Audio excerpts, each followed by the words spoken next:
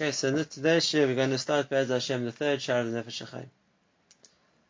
Now the truth is that this needs a bit of an introduction, on a few different reasons.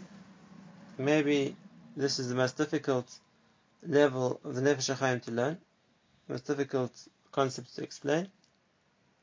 So first let's take a step backwards and try and understand the context of what Nefesh HaChaim is trying to do. We saw that the first shar of Nefesh HaChaim, which explains at length the effects of the Maisa of a person, and how what a person does affects the world, affects the spiritual world, affects his Olam Haba, and that every Maisa, every thought, every word is tremendously important. The second shar of Nefesh HaChaim, which we learned, was the shar of Tefillah. How davening isn't just a way of asking for what we need, but how davening is really connecting to Klal Yisrael, connecting to the Malchus of Hashem. How everything we request is really part of an avodah. And how by davening we're bringing down the bracha to the whole world. Like we saw, that the concept of Baruch is that the response to our avodah in Tefillah, of what we're elevating in Tefillah, is the bracha which will come down to the world. So if we call the first shar of Nefesh HaChaim the shar of understanding mitzvahs of Maaseh Adam, the second shar of Nefesh HaChaim would really be the shar of Tefillah. And just to jump for a moment, it's famous that the fourth shar of Nefesh HaChaim, which we're still going to get to Be'ezer Hashem, is called Shar Torah. The value of Torah, the kedusha of Torah, what happens when a person learns Torah, the ruchnis of Torah, that's all the fourth level, the fourth, so to speak, section of Nefesh HaChaim, Shar Torah. And if that's the case, what would we define the third shar, which we're going to start today, Be'ez Hashem, as being? What's the concept that the Nefesh HaChaim is trying to explain? And the reason why it's a question is because a lot of what he's going to talk about seems to be things which are based on Kabbalah, things which are much more ruchni. What's the point of the shar? What's the Nefesh HaChaim trying to develop in us, basically, when we learn the shar? And it's important to ask that because that will shape the focus of what we're meant to be looking at and understanding when we go through the shar. And therefore I venture to call the shar Shlishi of Nefesh HaChaim the shar Emunah. The shar of Emunah. He's going to explain Emunah, he's going to explain how we understand concepts relating to Hashem on a much deeper, much more spiritual way. But the point of it is therefore to understand better what it means our Emunah, what it means our Bitachon. Now, the second introduction I want to talk about is that there are really two ways to learn this part of the Nefesh HaChaim. And the reason is, like I'm reminding the tzibur here, the audience, of what we spoke about right at the beginning of the Sefer, and that is, on the one hand, the Nefesh HaChaim was written to clarify and elucidate principles of Yiddishkeit based on the Arizal and based on the Kabbalah. But there was a second motivation in writing Nefesh HaChaim as well, and that was to argue with points where the Nefesh HaChaim felt that the Hasidim had either understood wrong or were acting wrong, and therefore it was meant to be a polemic as well, disagreeing with some of the concepts that they understood or that they were taught. The Nefesh HaChaim, as a student of the Vilna Gaon, therefore felt that he wanted to relay the principles and the concepts of the Vilna Gaon, which a number of times were at odds with the way that the early Hasidic Sfarim explained these things. And in some of the other Sharim, it's less obvious exactly what the points that the Nefesh HaChaim was coming to disagree with, and what the differences of opinion were. When it comes to this Shar, so it's quite clear what the Nefesh HaChaim is coming to argue with, and therefore there are really two ways one could learn Shar Shlishi. One could learn it just from the point of view of the Nefesh HaChaim, and try and understand as best we can the concept he's trying to explain, which is also something because it's a very deep and difficult concept to understand properly. Or one could see this in the context of the argument with the Baal HaTanya, and therefore to see two sides of the coin. And that is the quotes from Chazal or from the Zohar, whatever it's going to be, that he's going to elucidate, are really coming to disagree with the way that the Baal HaTanya explains those same sources of Chazal, the same quotes of the Zohar. And therefore one can either understand it as part of the dialogue, as part of a discussion, a disagreement of presenting two different ways of understanding, or one can focus just on the Nefesh HaChaim's approach and work with how he understood, without necessarily detailing what the other option was.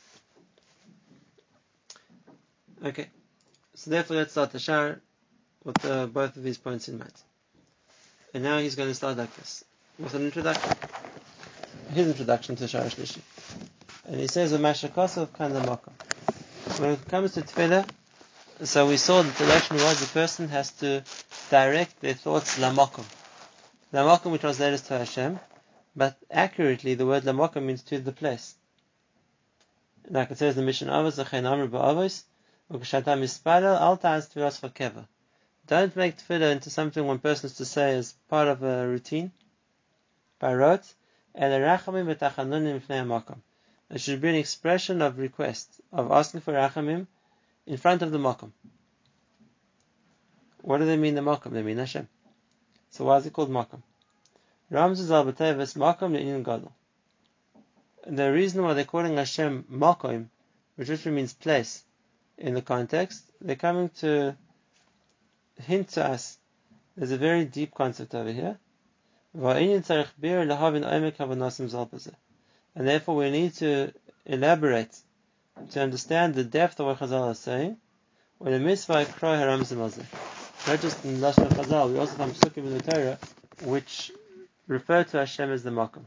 For example, when it talks about Yaakov Avinu coming to Har Moriah on his journey to Haran, it says Vayifka b'Makom, which literally means he davened in the place, and the place would be Har Moriah.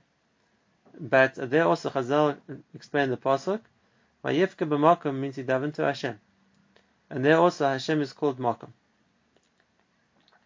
Now, before the Nefesh HaChaim begins to explain the concept, he gives us a warning, and he says, V'kar Amr Chazal ba'avos, shekol divrem kagacha le'esh, that all the words of Chazal are like a fire, and that is shekomer gecheles, just like you have a coal. If you look at a coal, it might be red hot inside, but if you look at the outside, you just see sparks maybe, which are coming off the coal. You don't see it as being that hot. But if you're going to put effort into it, to turn it around, to use a bellows to blow it, and therefore to coax it into flames, the more you blow on it, the more you stir it up, that spark inside of it is going to burst into flame, and it's going to become a conflagration, a big fire. It will all be full of flames. And then, the power of the fire, now that it has been stoked into a roaring blaze, is much more than just a hot coal. You can use it for light, you can use it for heat, but when you've done that, and you've converted the coal into a strong, so to speak, flame, you can only benefit negdo, which means next to it. Al-Iraq negdo, but you can't hold the coal. Now that it's burning hot, you'll burn yourself. Now that it's become a burning flame, a person needs to be careful. He's not going to get burnt. And that's the marshal to Divrei Chazal. And what is he trying to say? Take this as the example to explain the words of Chachamim. Even though we find an expression of Chazal which seems to be something very straightforward, very simple, and we don't see depth, we don't see greatness necessary in the few words Chazal say, but it's like a hammer which causes the sparks to fly. And then the more a person examines them and explores them and thinks about them and expands on them, more and more he'll see the tremendous amount of depth and meaning that are conveyed in those same few simple words. Basically, that he's able to transform a coal into a fire. The more that a person examines and explores words of Torah, the more meaning and the more depth you'll see in them. And it's not just talking about the Torah Shebichsav, the Psukim, which are given to us by Hashem, it's talking about the words of Chazal as well, the Torah Shebal Peh. Now we have to explain why it's like that. And that is, why did Chazal, so to speak, conceal the deep points that we're trying to convey in a way which a person has to examine them, explore them, develop them, in order to see the depth, the greatness, in order to appreciate the depth? And the answer is obvious. And that is, their points which Chazal wanted the future generations to learn. But on the other hand, they were scared that if everything that they wrote would fall into the hands of Kofrim, of non-Jews, of other religions, the Chachma could be misused, could be distorted. And therefore, Chazal chose to transmit the secrets and the depth that they wanted to transmit in a way where it wasn't readily apparent what they meant. On the surface, it seems overly simplified. It doesn't seem to be something which is conveying great meaning.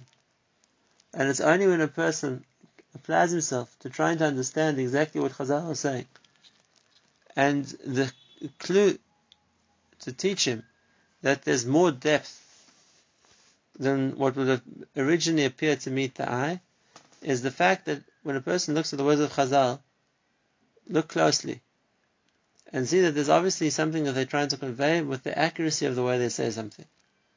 That's the key to starting to explore a Maimon Chazal. And the more a person does that, the more a person will see meaning and will see depth and will see a bit of the greatness that Chazal were trying to convey. But over here the Nefesh Chaim warns us that there's a danger in that. And that is that a person on the one hand can stoke the coal and produce a flame, but the other problem is a person can get burnt by that flame. And therefore he says, like Chazal say, but have a mischamim keneged urin shel chachamim. We thought the simple pshat in that Mishnah was the chacham himself.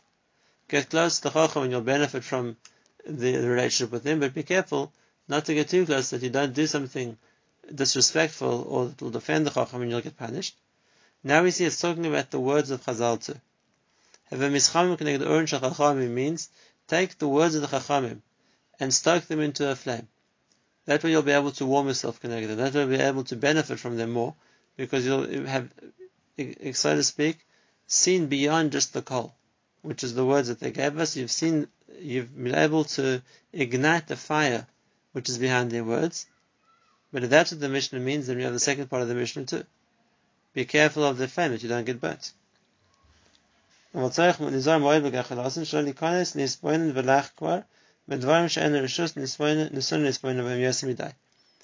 it doesn't lead a person to try and understand things or think about things which are beyond his ability to understand. Things which it says that there isn't permission to explore them further, because if he does that, then he's going to get to a place which is wrong. Like he's going to explain, warm yourselves against the fire of the Chachamim. If a person thinks if that's the case, then I'm not going to even try and analyze what Chazal said and see the depth of it. If a person does that, he'll be left cold. He's not going to get anything from understanding Chazal. Why? Because if he's not going to try and explore and uncover, reveal the depth of what they said, he doesn't benefit from the or at all. But on the other hand, the person shouldn't become too close. Shouldn't get burnt. And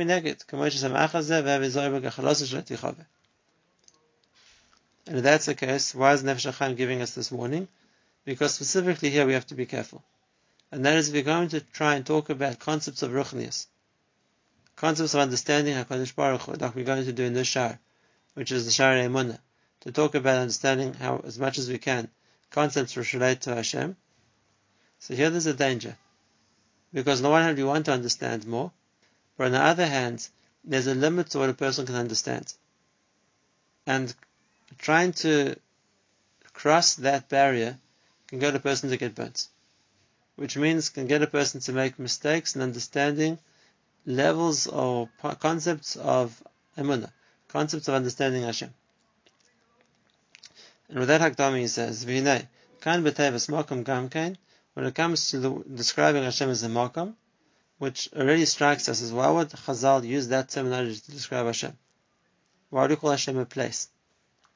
Hagam shepshutim movan, but that's already an opening for us to understand. There's another union of depth which Chazal are trying to convey to us, which we meant to be able to understand from the choice of the word they used. The reason why Hashem is called the Makom Perishur Zal B'Bereshis Rabbah Al Pasuk Vayifka B'Makom. We saw beforehand. It says when Yaakov came to Hamariah, Vayifka B'Makom, he davened in the place. On that the Chazal say, Ravuna b'Shem Rabbi Elazar Omar, B'fnei ma mechanim shmoish HaKadosh Baruch Hu, v'korim Moshe Makom. Why do we change the name from Hashem and call him the place? Why do we call Hashem the place? Shehu Makoimah Shel Olam. Ve'ena Olamei Makoimah. He is the place of the world, and not that the world is his place. So there we already see a Gidui in Chazal, what the word Makom means. The Hashem is Makoimah Shel Olam.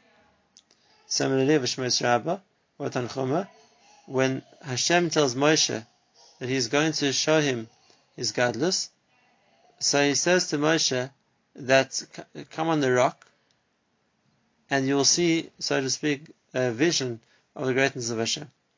But the pasuk that says, "Vayom Hashem hinei makom iti," there's a place in me. And then Chazal also say, "Amra b'Shov ben Chananya, Asri tfeileli ve'enani kafel asri." The place is tafel to me, I'm not tafel to the place. Which means place is in Hashem. He is the makom, and not the other way around. Now what does it mean? What does it mean that Hashem is a makom, Hashem is a place? So the simple pshat is, what it means is, a place be'etzim is there to hold whatever's on it. Without some, so to speak, something to hold it up, things would fall. And therefore the place is the concept which provides the basis to support whatever's on that place. So if the place would be a table, whatever's on the table is being held up by the place. The place that's on is on the table. If the place would be the floor, whatever's on it is being supported by the place it's on, is the floor. And if that's the case, if you're going to talk in those terminology, then to say Hashem is Makoim Shel Olam, it means what's holding up the world. What's giving it the ability to exist is Hashem. He's, so to speak, supporting it.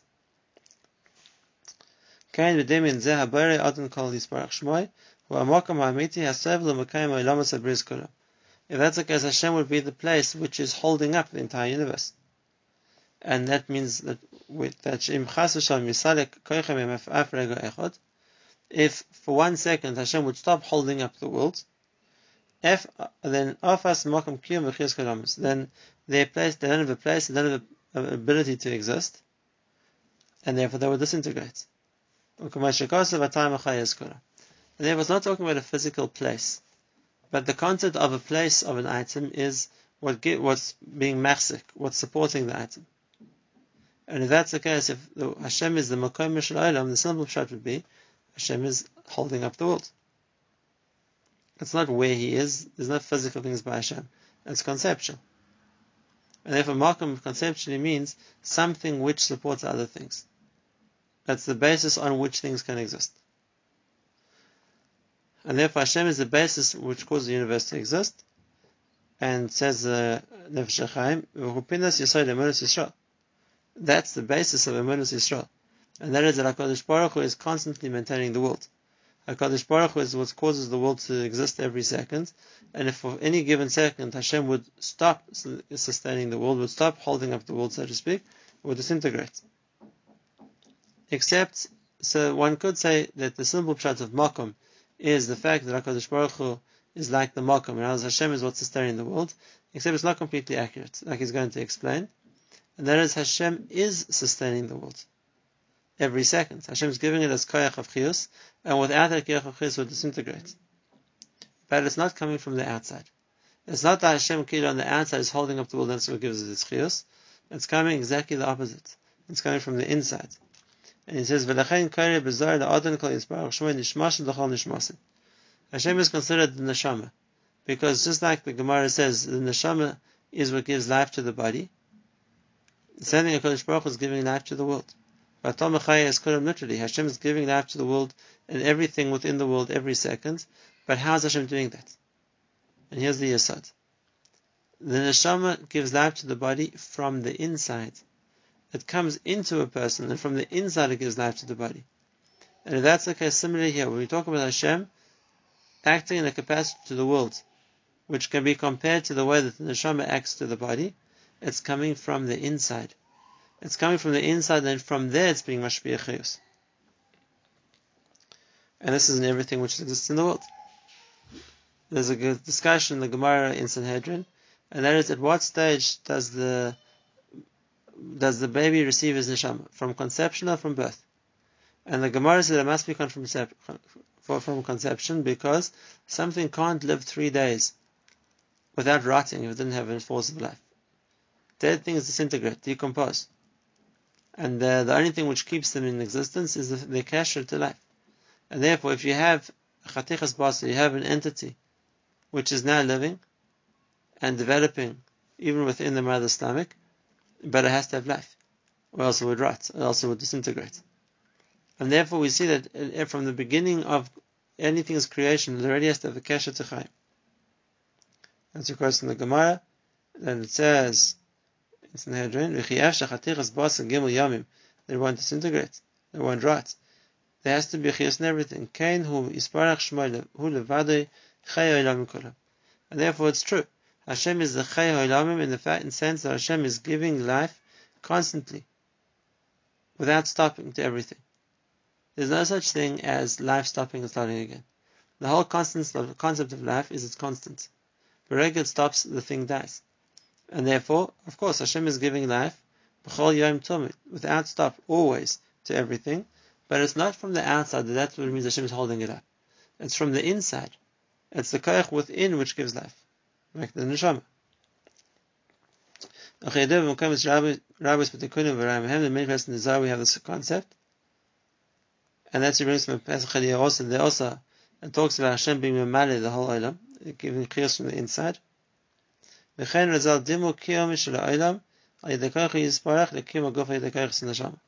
Chazal make this comparison, that the way that Hashem sustains the world is similar to the way that Neshama sustains the body. That's a Gemara in Brachos and Daf Yod. And the Gemara there says, why does the pasuk say, Baruchi nafshi es Hashem? My nefesh should praise Hashem. Why not nefesh? Why not just say, Baruchi es Hashem?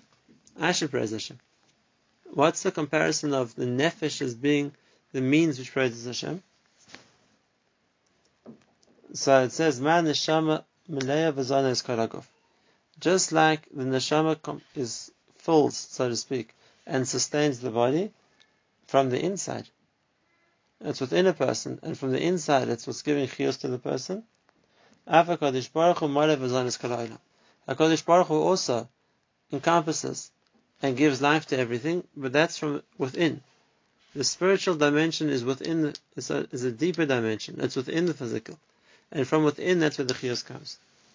Anyway, therefore, to say that HaKadosh Baruch Hu sustains the entire world, and that without HaKadosh Baruch Hu things will disintegrate, is 100% true. He said himself, that's the Pinnas Emunas Yisrael.